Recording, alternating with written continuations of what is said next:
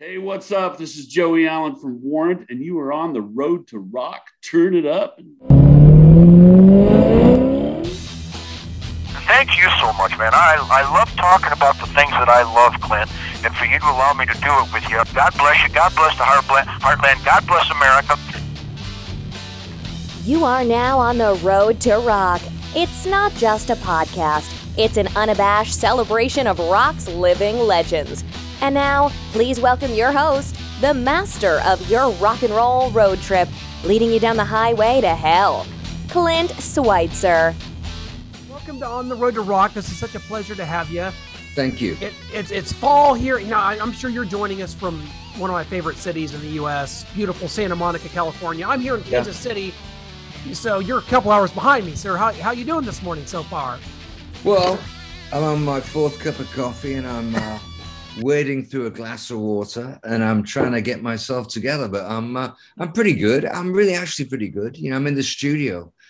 So I got a day off today, but I'm making a new record. So, you know, I'm busy. Well, you've been keeping busy, and I kind of want to talk about that because you've really been productive, especially, you know, things kind of shut down, COVID's going on, and releasing some new material. Of course, the single Not Dark Yet, which I don't know what it is about that song, John, but it really kind of spoke to me in a time that you're kind of looking for some positivity in the world. And that song kind of did it for me. It's not dark yet, maybe some hope. Maybe the song to me is sort of a glimmer of hope that, you know, things aren't always so bad. I think that maybe that's what that song means to me. Well, you know, it's a Bob Dylan song, and you'd have to ask Bob. Of course. I don't know. I would never try to explain a Bob Dylan song, but I covered it for its emotional range, and obviously it's. I take it as kind of Bob's measuring the time left, and his life. It's Dylan. You know, Dylan. It's a beautiful melody. It's an existential kind of blues. So I didn't think too much about it. I just played the song like any song, and I mean, our version is a minute and 18 seconds longer than his. So we did it in a more it's just the way I did it. I mean, it's just how it's spoke to me. But I mean, I hope if Bob hears it somewhere down the line, you know, he has a slight smile. You know, he might agree with some of what I've done. You never know. I would say so. It definitely does the song more than justice, John. It's great. But business is really getting ready to pick up for you. And I think this is important because you're getting ready to hit the road. And, Friday, quite a few dates. So this is like kind of the calm before the storm for you. Cause you head out here this weekend and dates in Florida, and you even got some dates coming up with two of my favorites with Pat Benatar and Neil Giraldo. That's going to be so much fun. Just how good does it feel in a general sense to get back out here and to be doing this? I mean, it's just got to feel really good how long has it been? When's the last time you were on stage? Well, no, we've been out for the last 2 months, maybe 2.5, doing spot gigs. We did a couple of private shows for some very wealthy people that hired us to do a private show. And that got us back into it. And then the regular gigs started coming in. Between now and mid-December, we have like 22 dates and adding more as we go. But it is like remembering what you like most about your life, you know, to get out there and actually play music and meet people and communicate. You know, I think with the lockdown, it brought to mind how much I enjoy being around other people and the exchange that we all need. And music, you know, I mean, to play music live is so, you know, it just lightens everything. Even, you know, I mean, to be on the road, you know, to be traveling to the next show, stopping into a coffee shop somewhere or loading up the guitars after the performance, sound checks, the crew. But we get to meet people, get to meet the audience, and it's really been wonderful. I mean, I'm very glad. But, you know, it's a lot to take on. You forget sometimes. You have a 1.5 years off. And it's like you put your feet up and you know, order a pizza and you're watching a lot of TV, but it's like a shock coming back out, but it's a good one.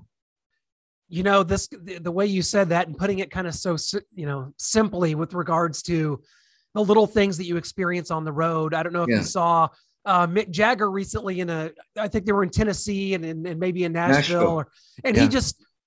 They had this kind of organic moment where I think Mick just went into kind of a hole in the wall bar and started singing karaoke. Yeah. People didn't even recognize. It's just like that.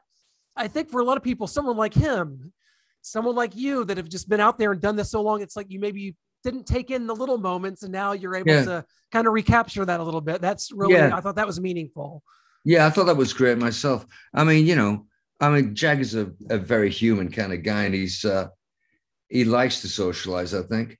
There's a picture of him stood at a bar with a bottle of beer outside, you know. Yeah. And it's kind of nice, you know. To be Jagger and go out anywhere is you know, it could be a problem. But you have to engage with people. You have to engage in life. But those small moments, you know, you stop into a roadside cafe and you talk to the waitress. You know, the guy that's doing the monitors at the show walks up and maybe you've met him 4 years ago. Or a stranger walks up and says how much they like your music or whatever. It's all what life is, you know. It's those small moments. It isn't necessarily the show. It's the whole day, you know. Oh, that's so well put. And, you know, I mentioned at the beginning, you know, doing some shows with Pat Benatar and Neil Giraldo. Yeah. How well do you know Pat and kind of what's the history there? Because he's tremendous. I mean, one of my favorite singers of all time. They're great people. Neil produced my first solo album in New York in 1981. And we've been friends, you know, for such a long time. And we're on a lot of dates with them. Patty's just great. She's singing really well. And the rhythm section, Mick and Chris, they're just nailing it. Neil's just completely in the moment. I mean, he's great, you know, a lot of positive energy. When you're in a situation with people like that, it's really a joy to show up. You know, you get to the gig and all the people that are in the crew and you know, it's just great. I mean, everybody's like looking forward to the show. There's great energy and everybody's got hits, you know. It's like it's a joy, you know. We're really looking forward to getting back with them. We've been out with them. We've probably played about 5 or 6 gigs over the last 2 months. I don't know, but yeah, it's a good bill. I think people should come to the show. Oh, no question about that. And I want everybody to make sure they go check out the website for all the dates, johnwaiteworld.com. Johnwaiteworldwide.com. Come on. Man, come on. It's 11:30, John. You think I'd be a little more with it than that? Yes, John. It's 9:30 here, my friend. Right. I can just put myself on California time because that's where I'd rather be anyway. I mean, it's been like 90 degrees here in Kansas City, and it's we usually get all the seasons, you know. But I guess maybe not this year. We're not going to get our fall. Yeah, no, it's a strange thing. I mean, the global warming thing is kind of just really now come. I mean, everybody's noticing now. I mean, New York downtown getting flooded. I mean, tornadoes, you know, droughts, fires. The sea being polluted, the air being polluted, the food being. It's time to get it together. You know, I think we're all feeling it now because of the weather. That's the first thing we'll feel, no matter where we are, a change in the weather. But it's time to really address that. You know, anybody that's got an ambition for their family, their children, the future, we can't do it without the planet Earth, and we should take more care of it. Absolutely agree there. John, and I, you know, people like yourself that travel around, that have been around as long as you have, you hear different stories about how people have discovered your music. Or for me, you know, growing up in the 80s, because I'm only 37, but for me, and I think for probably a lot of people, it was soundtracks. For me, it was Vision Quest. That's how I ever heard the song Change, which I didn't realize had been re-released at that point, as it came out in 1982. But why do you think that your music was such a great fit for so many classic soundtracks, whether it be Days of Thunder, Vision Quest, True Romance. I mean, so many of your songs are synonymous with these huge hit films in the 80s and 90s. And why do you think that your music became such a great fit for that? That's a good question, because I've managed to get some songs in some major movies, but I mean, I honestly don't know. I think maybe the director, like Tony Scott, he asked me to write a song for actually Jim Marza, who was doing the soundtrack for True Romance, the Tarantino movie. Tony Scott filmed it, and I think those kind of people have an awareness of visuals and obviously a lot of things. They recognized a lot of things, but I think pulling me into those movies was it's a watershed thing. It's like, I mean, being asked to write a song for a scene in True Romance, somebody rings you up and says, "You want to write a song?" And you say, "Well, what is it?" And they say, "Well, it's for Quentin Tarantino, Tony Scott." And you go like, "Of course I do." It's going to be a classy thing. So they sent me a video. In those days, they had video of a scene. And me and Mark Spiro, my good buddy, we wrote a song. And the demo that we wrote became the actual master. It was so inspired just watching the movie. Maybe that's got something to do with it. Maybe, I mean, I love film, and when I look at something like that, I step into it. But to meet Tony Scott and shoot the video with Tony Scott in Monument Valley, he put me on top of a mesa. It's like 6,000 feet high or something. The mittens, they see him in the John Wayne movies. Yeah. Oh yeah. Yes. Yeah. He dropped me on top of that from a helicopter, and then dive bomb me, and I'm up this mesa, and I'm bad with heights, and then we got in the helicopter, and there's me hanging out at the back of the helicopter, with Tony filming me, singing this song In Dreams. I mean, that was the best experience I had with writing for a movie. I really was moved by. It's a great movie, True Romance, and Tony was such a great guy, and just to be involved in something that Tarantino did, it's just a great thing. Well, you give credit to the directors and producers of these films, but I think it's also because your music is so wide-reaching. It's so digestible by the general public, right? Yeah, I hope so, but you don't want to be too commercial. You don't want to be too pop. Interesting. It has to have credibility, and you can't just chase a hit. I think, actually, from my point of view, there's a top 10, which is usually raving pop music, and then there's the rest of the top 10, which is probably the better music. You can't write for the charts. You can't. You have. I mean, you can talk about Dylan and you talk about this song and you think, well, Dylan doesn't write pop music, but every time you hear a Dylan song, there's a hook in there. It's the weirdest thing. The thing I always try to avoid is the thing that Dylan can do, falling off a log. And it's commercial, but it's got this tremendous message that comes with it. So there's a real craft to making legit music. Yeah. And that stands the test of time, certainly. And you, in 2006, I believe, did a duet with Alison Krauss with Missing You. Obviously, that song is timeless. It's so many things. What was it like for you kind of revisiting it with her and sort of the arrangement that you were able to do with her to sort of bring it more into her world, so to speak? Yeah. But I thought it still was tremendous. Oh, yeah. I mean, that was a major moment for me to work with Alison, and we ended up on the Opry together, which was a massive thing for me coming from England, but to be on stage with my band and Alison, and wow, I mean, she's the real thing. She walks the walk. She's a beautiful human being and a magnificent talent, and it was a watershed moment for me to step into that world. Yeah.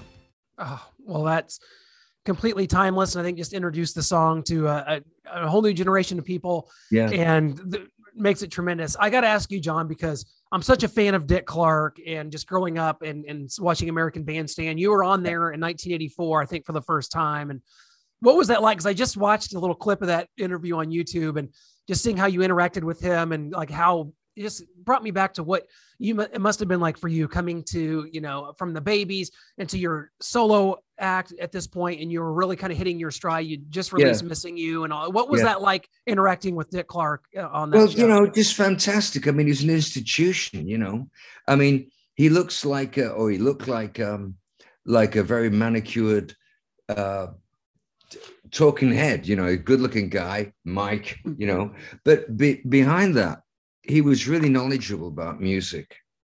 And he really did take a tremendous interest in the artist and had a lot to do with launching a lot of different acts. He was a heart and soul guy.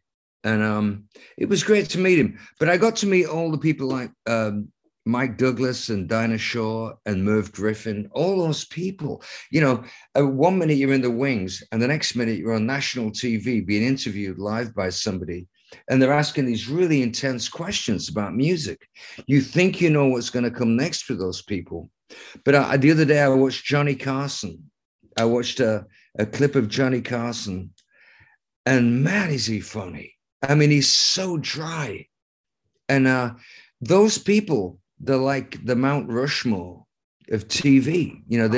They had this brand. They had this, a lot of the late night talk show people have that now, but it's like a chain of command. It's just so authentic. But it was great to meet them and great to talk to them. I had a huge respect for him. Yeah, I really did. Well, I would be remiss if I didn't ask you about Bad English. You guys had some great success, and of course you were able to rejoin with Jonathan and Ricky, but Neil Sean and Dean Castronovo. Now, Dean Castronovo is someone I'm a huge fan of. Yeah. And he's back in Journey now. And I always thought his voice is so underrated. Not only is he one of my favorite drummers, I think he has a great voice and, just that magical little thing. I mean, I guess the 80s was an era of super groups, if you will. You can call it whatever you want, but Bad English, you guys really hit on all cylinders there. And it's kind of what was that like for you looking back on it, kind of reforming with the, it was a great time. I mean, it was like fresh. And I think the first year was a lot of fun. I mean, it's just a lot of fun. We were touring all the time. We'd made a great record. Talking about Dean, to play with Dean was great because he's such a great drummer. And Neil, I mean, those two could play anything backwards. Yeah. And so as a singer, when Dean would come in, it was like hearing music that you couldn't not dance to. My whole body would be like moving as I was singing because I was dancing, in my own way on the mic, but he's that good. God bless Dean, he's really great and a great guy.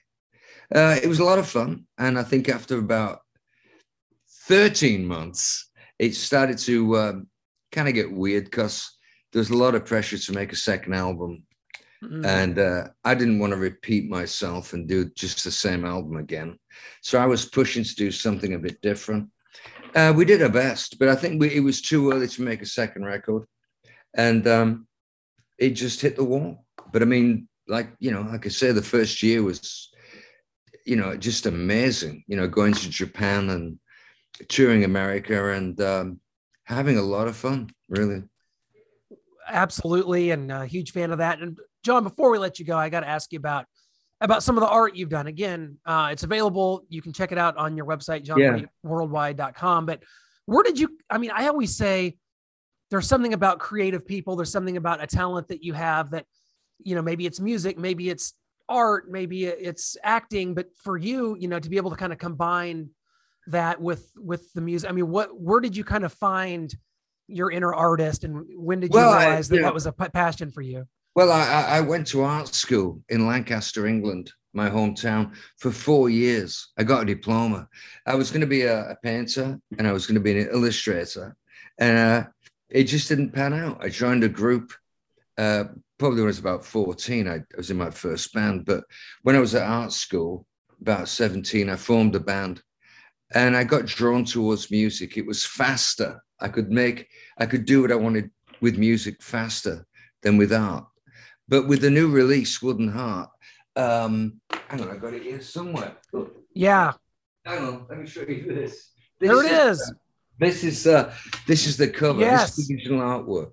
But I mean, I was drawing this thing because we sell them on the internet, like it's an autographed self-portrait, really. But I looked at that and thought it's time to go back in the studio and add to Wooden Heart. And that's why there's 3 CDs on Wooden Heart. And that's why we're having this conversation, really. I mean, it's, but I mean, I've always painted. I like the arts, you know, I read a lot and stuff. And then I get on stage and it's rock and roll. But, you know, whatever. It's a great life. I've been very, very lucky. And I've met some great people, played some great shows, and I love it. Well, the Wooden Heart Acoustic Anthology, the complete recordings, volumes 1, 2, and 3.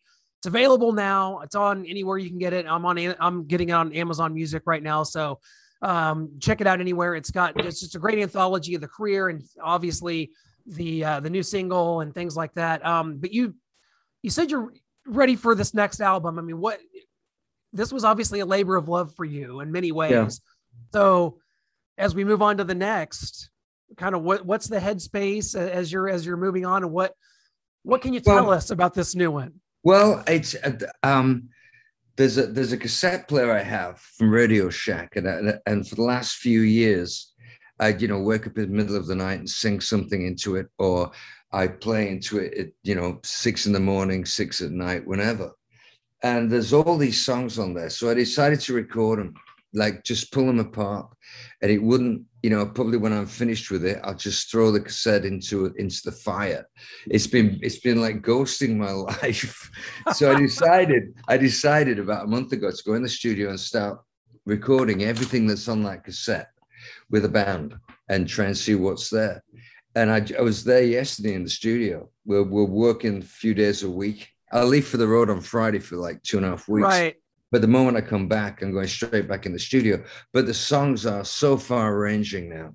I mean, there's like acoustic songs, hard rock songs, melodic songs with me with just a guitar. I mean, it's all over the place. And I'm digging that. The albums I've made, I think in the past have been, pretty varied in the content. But this time round, it's kind of no holds barred. It's like, I just want to have fun with it. And the best songs are going to be on the album. It doesn't matter if they hang together. They're going to hang together in some way because it's from me. But I'm not going to think twice. I'm going to just react and go and then release it. It should be out in about 6 months. Wonderful. Absolutely cannot wait for that, John. You're just tremendous. You look great. Ready to hit the road. It's going to be tremendous. Can't wait to catch you out there somewhere out there in the ethos here in America somewhere. Gonna make that happen. Thank you so much for being a part of On the Road to Rock. It's a huge pleasure for me, sir. So continued success. Well, God bless you. I enjoyed the questions, and that was a great way to wake up. I had a good time. Thank you very much. Wonderful. Thanks, John. Take care. God bless. Bye-bye.